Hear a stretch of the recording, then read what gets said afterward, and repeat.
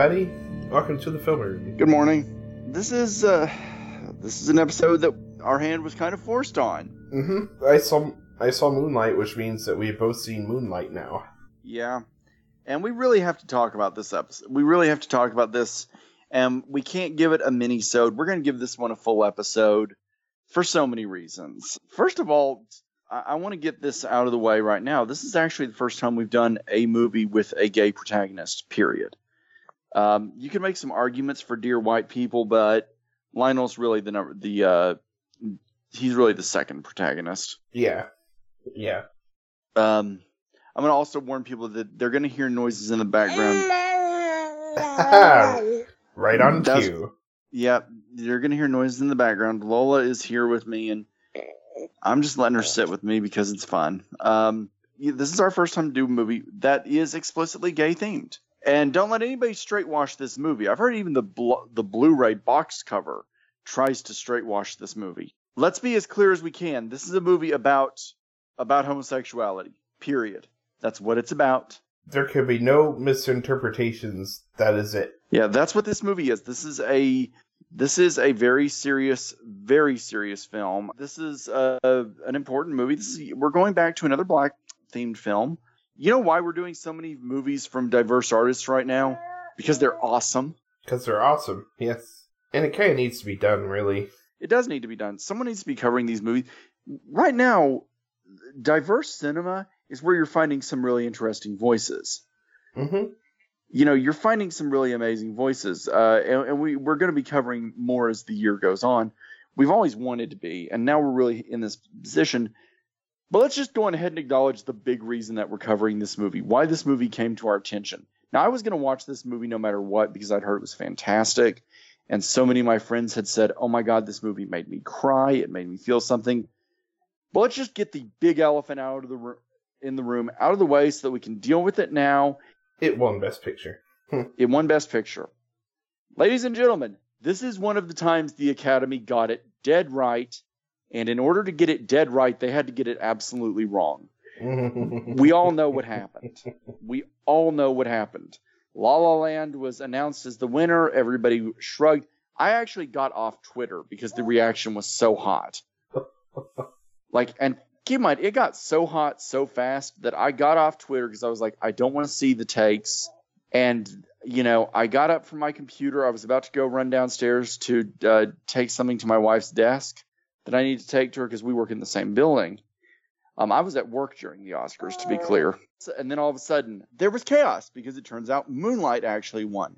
What happened, of course, was, as we all know, they gave him the wrong envelope. And it's actually sad. I feel bad for Warren Beatty because if you go back and watch it, he looks confused. He does. He even explains on stage. He's like, okay, here's what happened. They handed me the thing for Best Actress. And so I saw Emma Stone's name, and that's why I kept looking at it like, what the hell?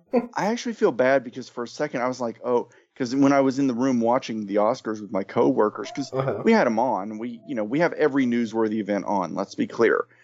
I was like, oh, Beatty looks bad. He looks bad, and then you go back and you realize, oh, there's a really good reason he looks bad. It's not because he was unaware; it's because he was too aware. Right. So.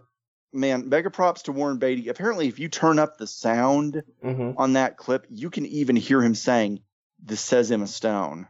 Oh. Yeah, he knew something was up.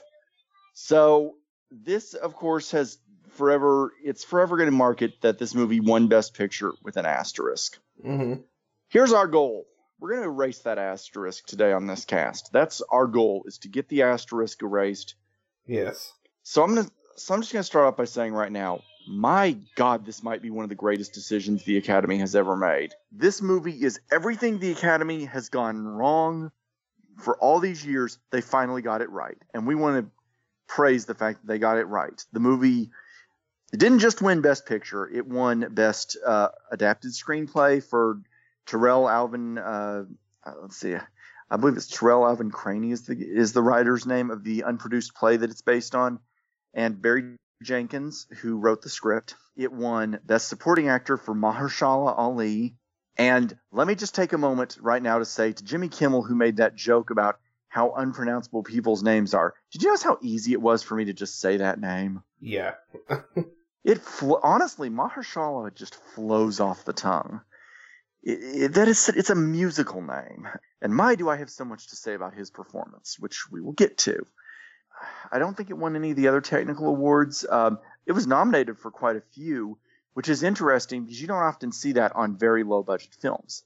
This is the lowest budgeted film ever to win Best Picture, by a pretty good margin too. Was it like 5 million?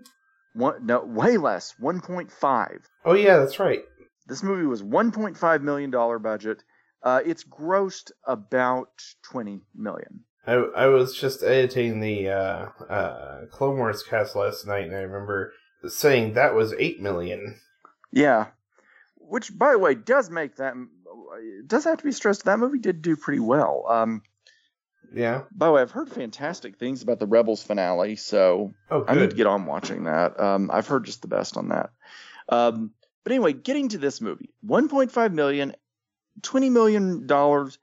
That's not an epic return on your investment, but that's so to speak, as in, because when you factor in marketing and all that, but it didn't even have a very big marketing budget or a very big distribution budget because it was A24 put it out, their first Best Picture winner. Yeah. Oh God, I bet they're thrilled. Oh yeah. I just remember first hearing of it when my dad told me, "Hey, there's this film that's out that's really supposed to be good. It's called Moonlight. It's not playing in very many theaters. We should try to catch it." We never did, but interestingly enough, it was playing at the theater around the corner from my house on the day that I wound up renting it from Redbox, because it is, of course, it went on Redbox on February 28th. Which I watched it the morning it hit Redbox. I drove straight there, watched it, and I'm trying to hold back on getting to my opinions, but I'm going to have a lot to say in terms of my opinion on this movie. Again, low budget, heavy return on investment, maybe not Get Out level, but not bad. How well is Get Out doing, by the way? I saw that yesterday. $4 million budget. 100 and I think it's up to 130 worldwide gross. Pretty good for 4 million. I mean, it's not like it was honestly, that's actually a bigger return on investment than Moonlight has given so far. So now, much bigger ad buy, of course, but yeah. Do not cross Jason Blum. That's a lesson Hollywood really needs to learn. Oh yes, definitely a very low budget film. But a very big reward for the studio. First gay-themed movie ever to win Best Picture. And, of course, we have to acknowledge that this comes in the aftermath of Oscars So White. Yes. I saw so many memes on that after the mess-up happened. It's like, the winner is... And then an asterisk, Oscars, remember, Oscars So White. Moonlight! Yeah. I want to make this clear just right off the start as we leave the Oscar subject, because I really do want to move past it. Because as we've established, I do not believe the Oscars are an indicator of quality. Except that this one time they really did get it right. I don't believe Moonlight won Best Picture because they felt the need to be politically correct. Right. I believe Moonlight won Best Picture because I believe that's the one that hit them in their heart. I believe that Damien Chazelle got Best Director kind of as a runner-up prize. Mm-hmm. And because there was kind of that attitude of, well, his film was harder to direct. Musicals are harder to direct. I concede that. And so I'm okay with that being the split. The right film won here. Yes. Though, hands down, the right film won. And I really believe it won because it affected voters. They remembered this movie. It's been now about a month since I watched the movie. It hit me very vividly. And I'm going to warn people right off the bat, we're probably going to go into full spoilers on it.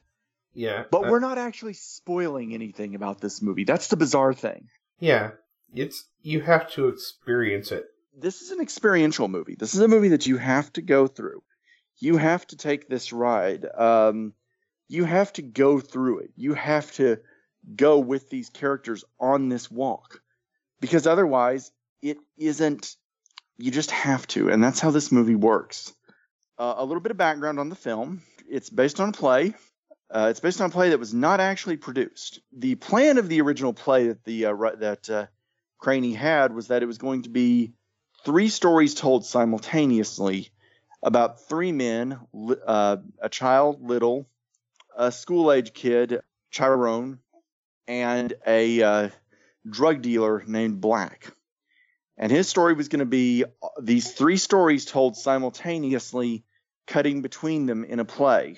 And eventually you would find out that all 3 are the same person at different phases in their life. I see.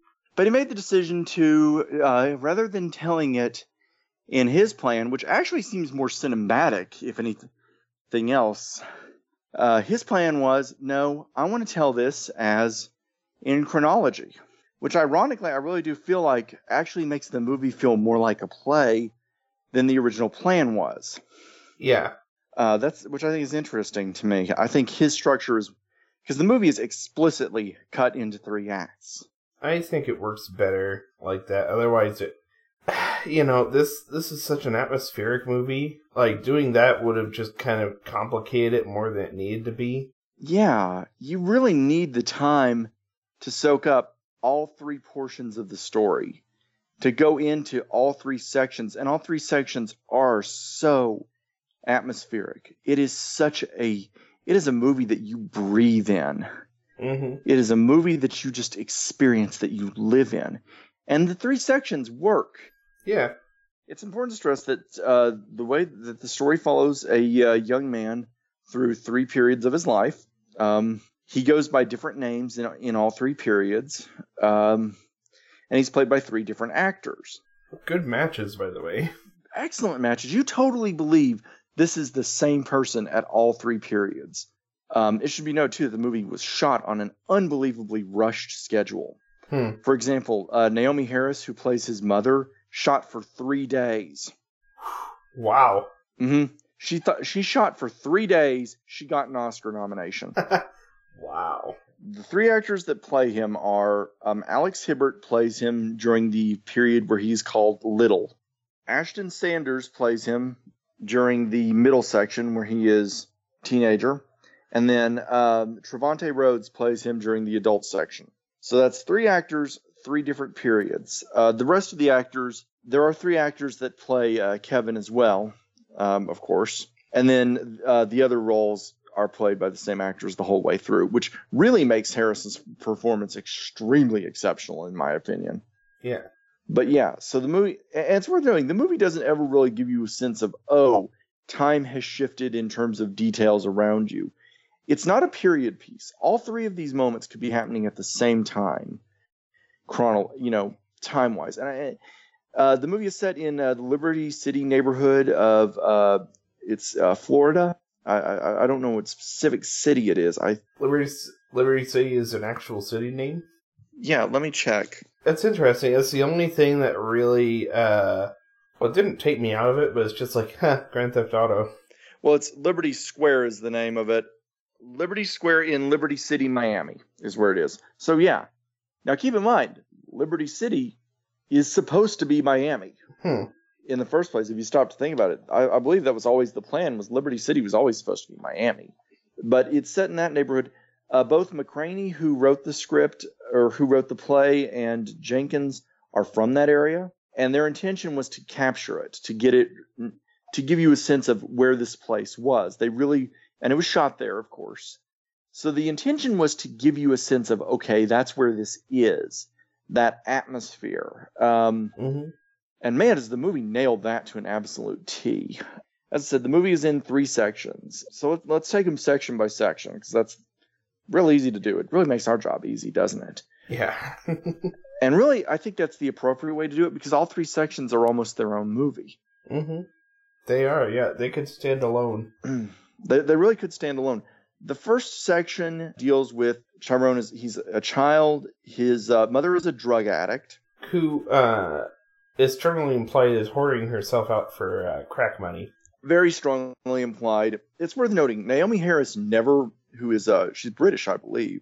Well, yeah, she has to be British, because think about the role that she's also known for. She plays Moneypenny in the Bond movies. Oh, does she? Yes, she does. Oh my god. Yes, she does.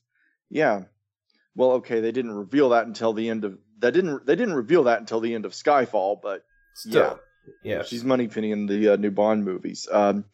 She never wanted to play a drug addict, but it was really stressed to her. We want you to play something that's different, that's getting at the reality of these.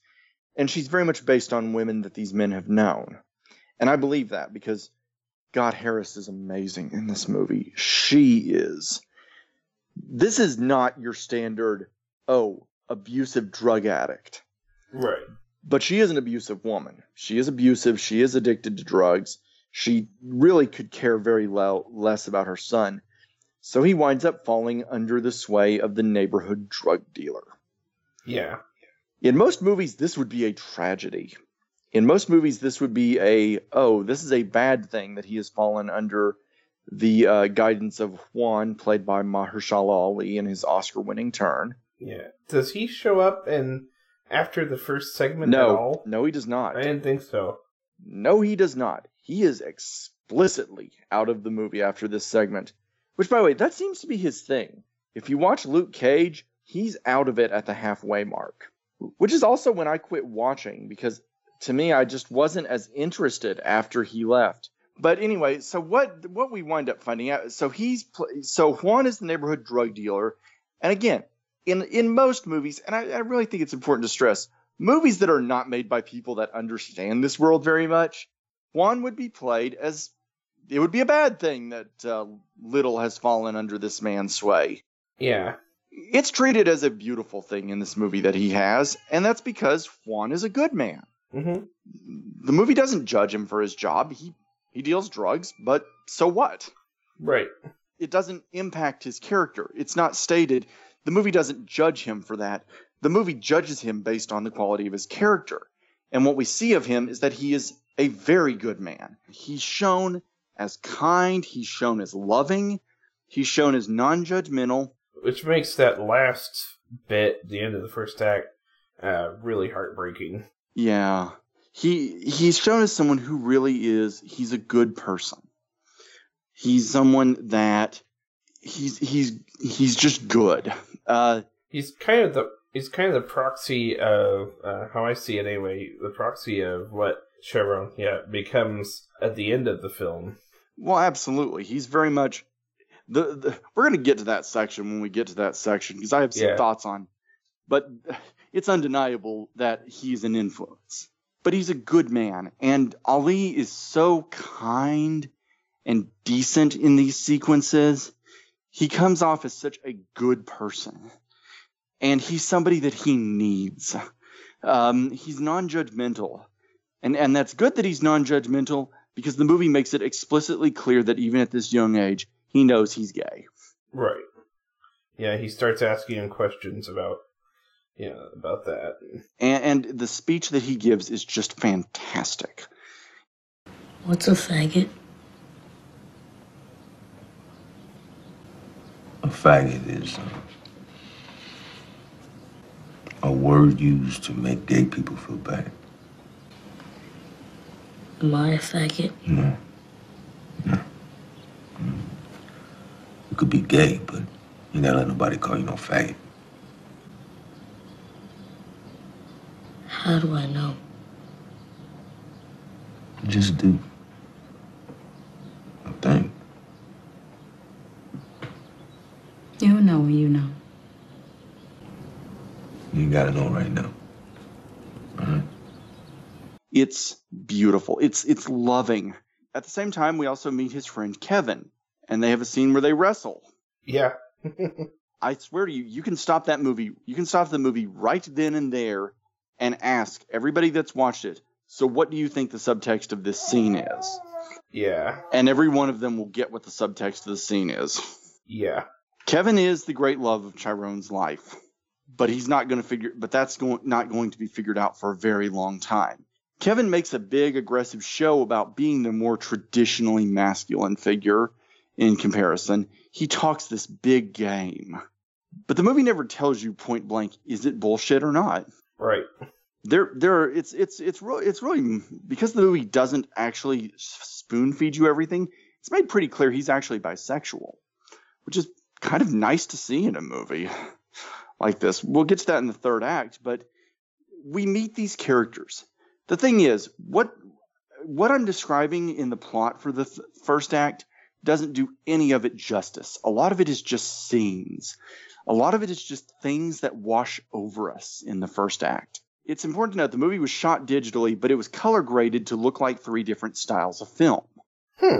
Wow. Which shows because all 3 sections have their own feeling, their own vibe. But you do really have that you know, again, I'm struggling to describe what happens in this section and make it clear what's so powerful about it. So much of it is just letting all of this wash over you, and that's going to be true for the whole movie. Yeah. How do you make a movie where it is atmospheric, but it's also really tight? Like there's nothing wasted.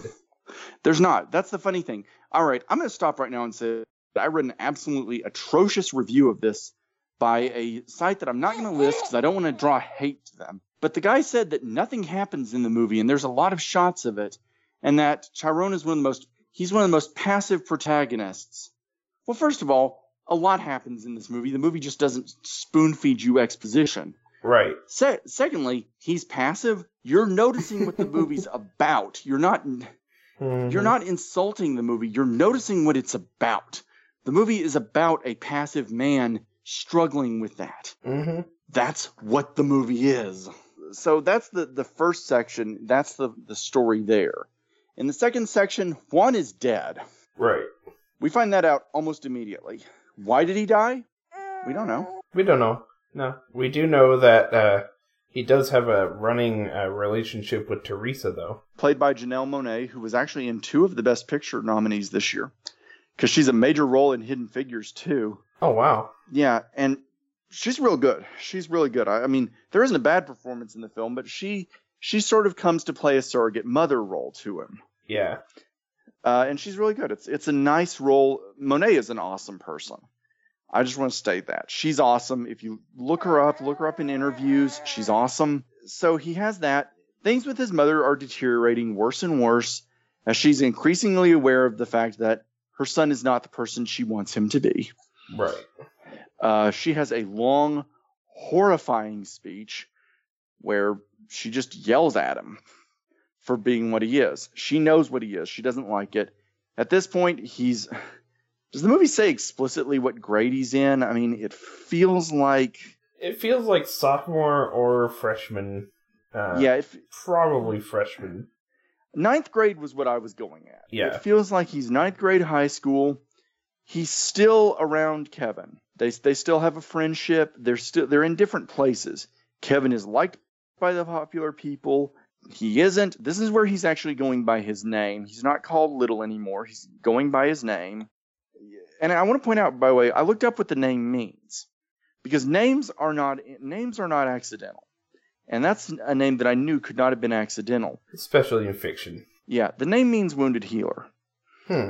He is a wounded healer, which is to say he can't heal his greatest wound. Does that sound like it impacts the plot in any way? Yes. Yeah, quite a bit, doesn't it? Yeah. He is someone whose greatest wound is not at all subtle. He can't accept himself. It feels to me like in this portion we're really seeing him struggle with that. He's an outcast at school. No one likes him. He doesn't belong. It's interesting. This section feels much more realistic. Like whereas the first section kind of has that dreamy, nostalgic quality, this section feels sharper. This section is where you can notice that it was shot digitally more than anything else. Yeah. By the way, it's interesting how digital photography has changed from when I saw Public Enemies and it took me out of it, how clearly it was digitally shot, to there are some really obvious digital shots in Logan, and they're actually really effective. So you have that going for it. So this movie, the digital, it's really clear. I don't have at my hand what the three. Actually, let me look that up real quick because I think that's important. The first chapter imitated Fuji, which was to enhance the skin tones. The second was to add cyan to it. And then the third used a modification of Kodak, was what they were trying to go for. Nice. So that's what they were going for. And I can see that. I can actually see the cyan note to the movie. In that section, it's actually pretty clear. The third section, again, it feels the least dreamlike of all of them. It really does. It feels very grounded. We see that he's bullied. We see that, his life with his mother is bad. His father figure is gone. And that's where you get, but he still has his friendship with Kevin. And that's what leads to the night on the beach. I'm not going to go into detail about what happens in this scene, but it is an explicit gay love scene. It's very well shot. It's very well edited. It's very tastefully done. And it's nice to see, honestly. It's nice to see something like this in a movie like this. Mm-hmm. Because we always see these movies, these expressions of heterosexual love, with teenagers. And that's romanticized so much. You never get a romanticization of gay black young men. You just don't see that. If you're going to get a romanticized view of young gay love, it's going to be young white women. Because filmmakers are perverts. Yeah. Something that really struck me about that, it's not always that you get to see a healthy representation of that. Because, No. how that scene would end in any other movie would be, it happens and then there are confused feelings about it. And then there will be some get the fuck out of my sight. Yeah. Instead, there's a real sense that these two men, it's a powerful moment for both of them. It just, in fact, the last moment of that scene is the antithesis of that, which is, I'm sorry.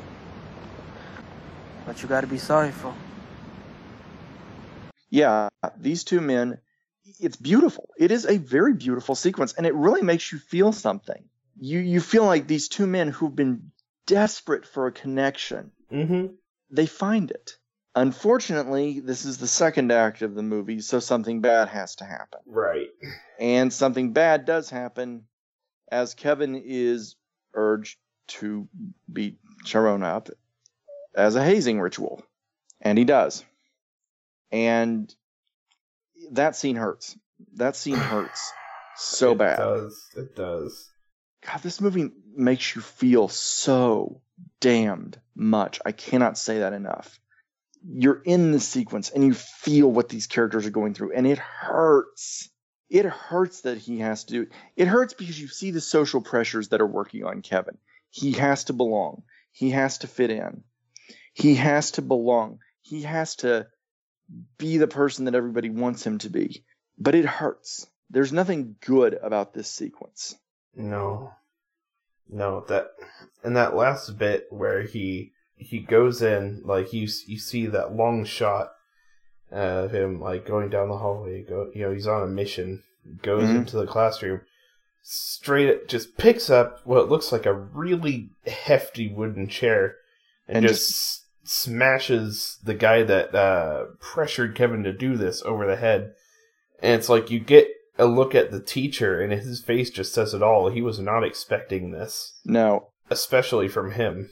You mentioned the shots in this movie. This movie is a lot of long shots. It is. A lot of long shots, a lot of, character close-ups, a lot of camera follows. It has that shot shortly after this scene, at the beginning of the third act, where one of those where the camera is attached to a car door, and you see the car door slam with the camera on it.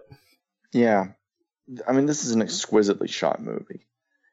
This is a movie that is just wall-to-wall fantastic direction. And the cinematography is so good, too. God, this is such lighting. I'm going to say this. This movie really does show that big budget isn't required to do something beautiful. No, this feels its budget, but in a good way. Because it's a small movie. So it feels small. But it's intimate is the thing. This is a small movie in that it's an intimate movie. It doesn't need to be a big budget. In fact, it would be wrong at a budget. It'd be wrong at a budget of 5 times what it cost. Yeah, it would be. This is a small movie. And it should be stressed, it's deeply autobiographical. Jenkins brought a lot of his own experiences to this movie, too. A lot of the characters are very much amalgamations of the writers. Wow. Of both of their lives. So you have that going for it. But yeah, that long shot where it just goes to it. And I think the really powerful thing is that it says that he knows why Kevin did what he did. We're not fooled. We're not led to think, okay, well, it's going to drive a rift between them. It's that he knows, he understands, but it still has a destructive impact. He winds up then beginning his descent into his third identity. And it's interesting to me, by the way, that it's in this third act that he goes by his birth name. That this is the third act where he's going by his birth name, because it's almost like we're seeing his true self. We're seeing who he really is. You mean the second act? In the second act, we're seeing who he really is. We're seeing who he is at his core. And then we get into the third act, because he's treated as a juvenile delinquent for this act of assault. Yeah. And he changes. And in the third act, he is another person altogether. He's going by Black. He's a drug dealer in Atlanta. He's completely different. But he makes a return trip back to his old hometown. And that's what the movie winds up depicting in this third act, is that trip back. And it's fascinating, because the character at this point has become a completely different person. Not just in terms of shifting actors, but in terms of shifting completely. He's different. As Black, he's now extremely muscular. Just pure muscle. I mean, he's dressing like Juan, which the movie never stops and says. Like, there's never a lesser movie was stopped and given him a line of, "Oh, you're dressing like Juan now. You're trying to be Juan." The movie just assumes that you're paying attention, because it's not a long movie. This is only an hour and 45 minutes. I want to point that out. How nice was that, by the way, to watch a movie that was exactly the right length? Yeah. Yeah, it was, wasn't it? Yeah. So, no one ever says, "Oh, that's what he's doing," but that's obviously what he's doing. He's got a grill in his mouth, which the movie points out the absurdity of. There's the scene where he's at the restaurant, and he has to take it out, and it's like, because it's impossible to eat with. And it's almost like for a moment we're seeing the mask drop. But he's playing this character. He goes to see his mother. And if I'm remembering correctly, she's what instigates the trip, isn't it? Yeah. I think she wanted to speak with him. She wants to speak with him. It's kind of strongly implied that it's been a while since they have talked. It's made pretty clear they have not talked in a while. Again, I want to underline that Naomi Harris shot this movie in 3 days. Yeah. Because she is giving a completely different performance in the third act. Mm-hmm. And you realize that she only had a few hours to shoot this sequence. And it is a completely different performance. By this point, she's gotten clean. She's living in a rehab facility by choice at this point. Yeah. I think it says that, I think, like, the time between each segment is like 10 years. That's what it feels like. That feels right. That feels right. Because that would be like 16. 16, and 26. That feels right. That feels right. That does feel right. And here's another example of what the movie does right. It doesn't tell us why she got clean. There's a melodrama would have given us some big explosion scene, and she got clean for that reason. No, she got clean because she got clean. That's all. That's all we need to know. She's making amends. She hit the point. Maybe not a low point, maybe just a moment of clarity, but she hit the point where she said, "Fuck this." Mm-hmm. And I haven't seen Fences, so for all I know, Viola Davis is fantastic in it. I cannot imagine because Davis is always fantastic. She's great in Solaris, for the love of God, which is a great movie, and we will be discussing it very, very, very shortly, finally. Yes. That's the one movie I still have yet to go before. You have to watch it. You have to watch it before the cast, because it is great. So she's a different person, but again, Harris, the performance that she gives, the extremes that she hits, and the realism she brings to it. I can't imagine this wasn't the best performance in that category. From what I've heard, Davis was just complete category fraud. She's the lead actress in that, but category fraud. This is a performance that is to be admired. She's so great in it. But again, that scene between them, and it's clear he hasn't forgiven her. Right. And he doesn't forgive her. No. He accepts her monologue, like her little explanation, and it is an emotional moment, but it's, he hasn't forgiven her for it, and she doesn't really expect that from him either. I love you, Sharon. I do. I love you, baby. I mean, you ain't gotta love me. Lord knows I did not have love for you when you needed it. I know that. So you ain't gotta love me. But you gonna know that I love you. You hear? You hear me, Sharon? I hear you, Mama. No, why would she? Why would she? She knows. She's smart. She's realistic. And again, God, Harris is so great in this movie. She looks so bedraggled in it. There's really no vanity. There's no vanity from anybody in this movie. But I like that. I like that nothing is resolved in their scene. Something may be resolved, and just to be clear, there's nothing resolved in this movie. And then he goes to see Kevin at the restaurant that he's working at. And we find out his story. I just want to point out, it's interesting to me that the movie is just as much Kevin's movie as it is Chiron's. We see his story just as much. We do, don't we? To some degree, we learn even more about his life because we get so much about where he's been in the last 10 years. Yeah, in that diner scene, which, oh my God, that's an excellent scene. That's where you can really tell that this movie was a stage play. Yeah. Because that is a long, extended dialogue scene, and it is so amazing.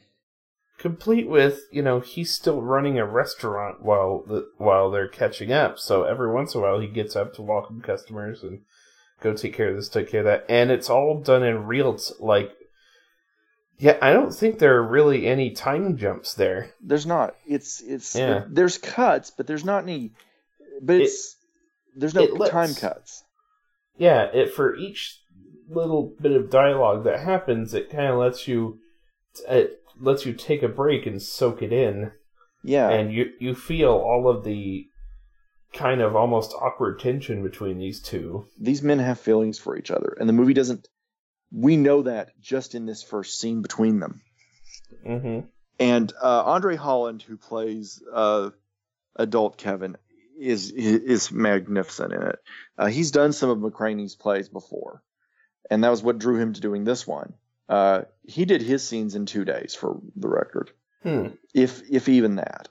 This was a movie, because of the short production, everybody really was in and out of this movie, just like that.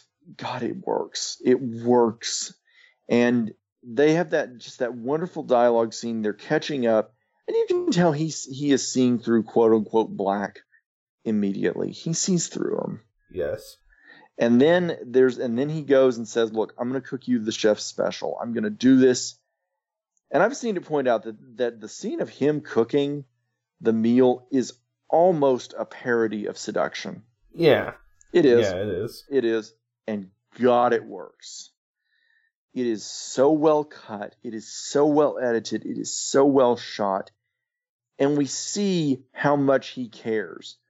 Even though he's working as a shorter order cook, the movie doesn't tell us he's really good at cooking and he's really passionate about it. It shows, this entire movie is show not tell. Right. Show me, don't tell me. It really is. This whole movie is just showing you everything you need to know about these characters. We don't have to be told this. And it's nice, isn't it? It is, yeah. because we really we learn all of this.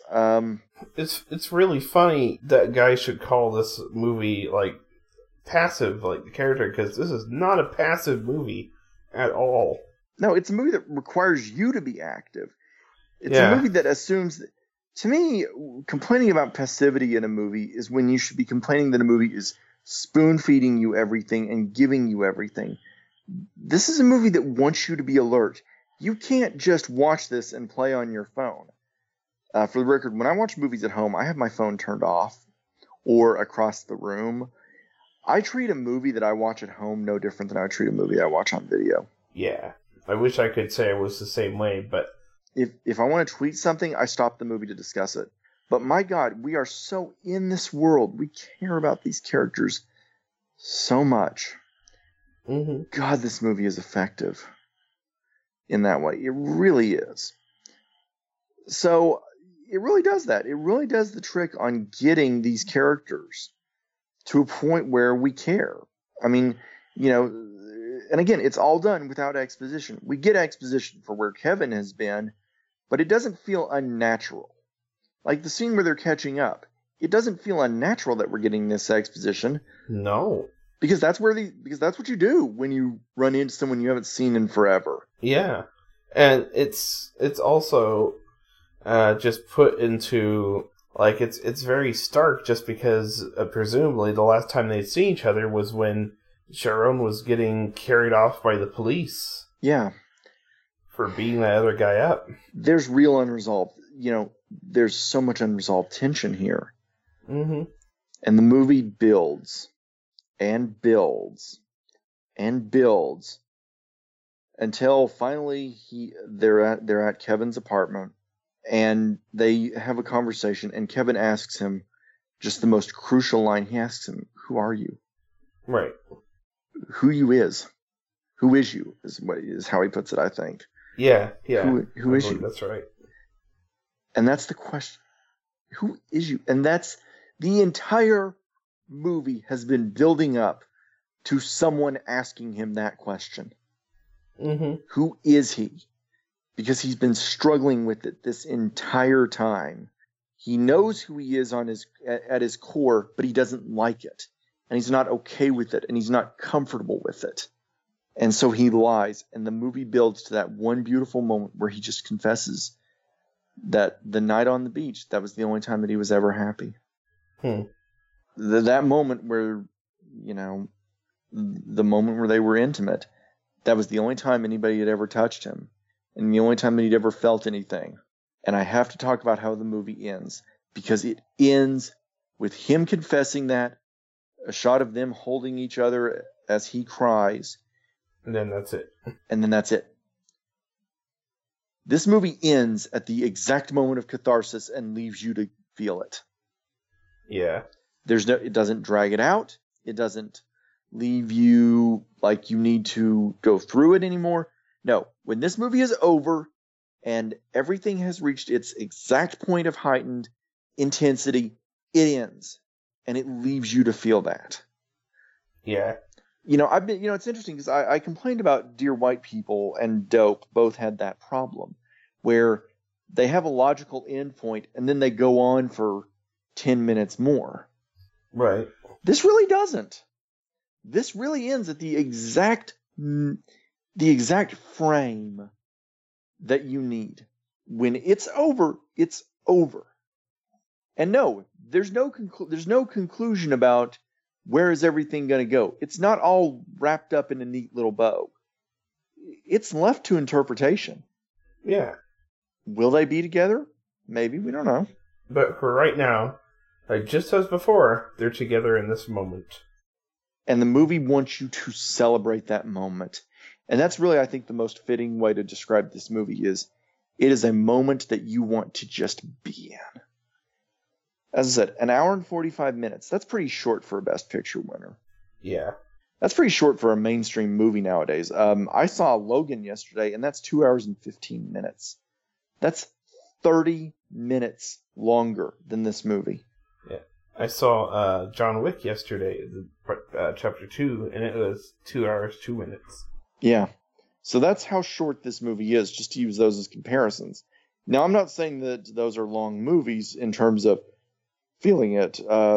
Logan is over in the blink of an eye. We're going to be getting to these movies, by the way, on the next episode. This will be one time that we actually know what the next episode is. That's true.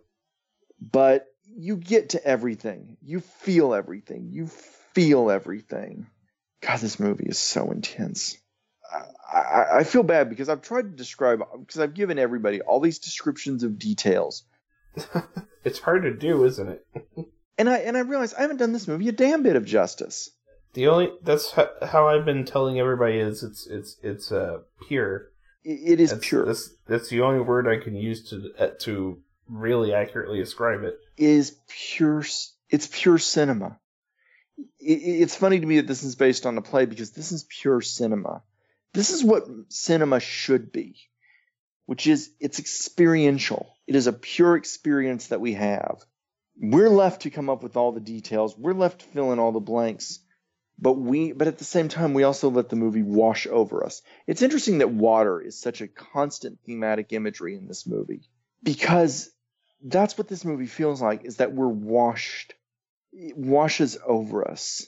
I mean, I watched it sitting on the floor of my living room in Little Rock, Arkansas, and I felt transported. Yeah. Well, we actually skipped over something kind of important. Oh, yes. Which is the last, the way the movie ends. Yeah, it's them holding each other, but then there's just one last shot of a visualization of the poem that the title is based on. Yeah. Yeah. In the moonlight, even all black boys look blue. Mm-hmm. And it's a perfect shot. It is a perfect shot, and we can go on and on about theorizing what it symbolizes. Though I think it's pretty clear it's supposed to symbolize him at his purest moment, who he really is. It's the answer to that question. That inside he's still that little boy struggling. Yeah. God, it's gorgeous, and it's the one bit of artistic license the movie takes. It's the one bit that the movie takes, because otherwise it does stay so grounded. But it's the one bit of and again, of course, there's also the film stock thing, but I'm not really. But I'm talking about in terms of artistic devices. It's the one moment the movie breaks with reality. It's the right moment. Yeah. God, this is a great movie. Yeah, This is one I have to own. Yeah, this is one that I do too. This is one that's going to sit with me for a very long time. When I got my tablet, one of the first things I did was download the script because I wanted to study it. Nice. That reviewer is just so wrong about This is a movie of details. It's a movie of experience. Mm-hmm. The score is really beautiful. I want you to book in this with segments from the score because the score is just, it's gorgeous. It's evocative. Mm-hmm. Everything about this movie is just experienced. And that's what I love about it, is we're taken into this story, this world, this life, and we feel it, and we belong in it, and we sit in it. I don't know. I don't know what else to say. Yeah, it's beautiful. This is just a great movie. The Oscars got it right. And I really do think that it comes down to, why did this movie win Best Picture?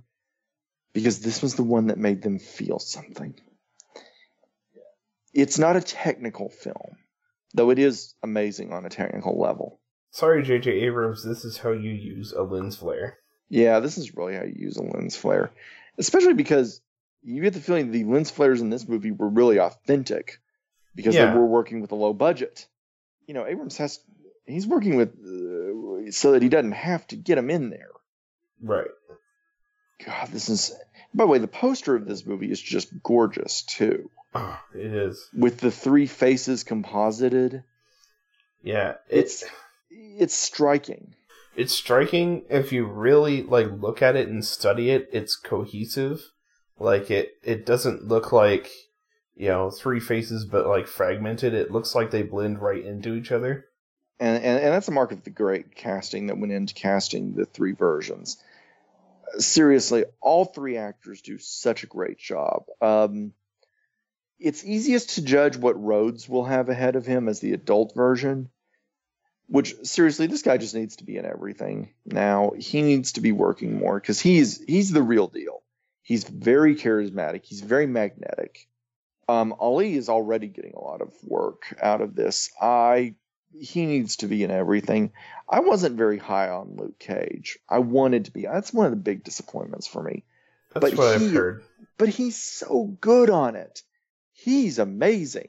And I think that the show killing him off halfway through was a big mistake. Big mistake. I don't know. He's on another level. As I said, all the performances are great. This is just such a great movie. And I'm not trying to engage in hyperbole. It's just that this is a movie that really affected me.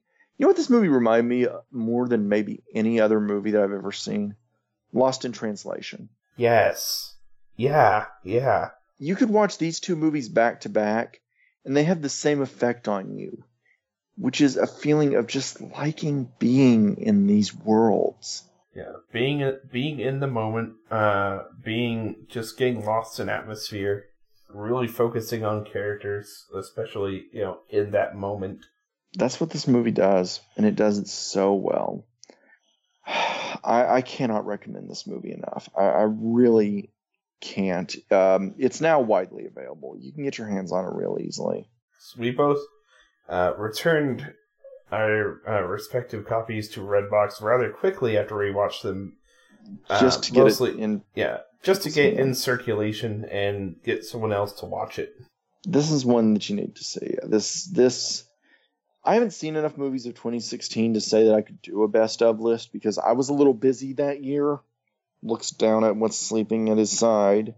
Love you, Lola. She's here. Aww. Did you hear that? I heard that. She's snoring. Good baby. Good daughter. I love her so much. Yes. But I have a hard time believing that there was anything that year that I would have liked more. Because for this movie to evoke Lost in Translation, which I often put in like my number 2 or number 3 favorite movie slot of all time, that says it all, doesn't it? Yeah. Jeez. God, this is on that tier. So, anything else you want to add about the movie? It must be seen to be. It must be seen and felt to be believed. It is wonderful. It is. So, we want to thank our patrons: Sheila, Daisy, Barack, Bridget, Nathan, and of course my sweet Amanda. Thank y'all so much. Your support is always welcome. Guys, I want to stress, I'm trying to do things to get the Patreon going. I'm trying to give you all content. If you'll request things for me to do, if you're a patron, guys, I'll do them. I really will. We will do what you need if you'll just ask us. There is more Patreon exclusive content. As of right now, there's a mini-sode on my thoughts on Foxtrot, the amazing Bill and Mind comic strip that I highly recommend everybody listen to. He's a local. He is a local. God, to me. Yeah. Yes, he's a local to you. Hey, Jeff Nichols is a local to me, so you know. Nice. Did you saw that he's doing a film society for Little Rock, right? No, I did not. Yes, he's starting a Little Rock Film Society, so he's giving back. So that's what we've got at the Patreon. Everything else you can find us at thefilmroom.org. God, that's so easy, isn't it? Including... It feels so good to say, too. And by the way, I want to thank everybody that's been reading my take on the Star Wars books. Y'all, I really enjoy doing that, and it really makes me happy that everybody has responded to it so warmly. Thanks, guys. Thank you all so much. this is just, again, I really want to stress, let's get the asterisk removed. Forget the Oscars. Watch this movie. Experience it. You will not regret it. Yes. Yep. So I will, until next time. Bye, everybody. Bye.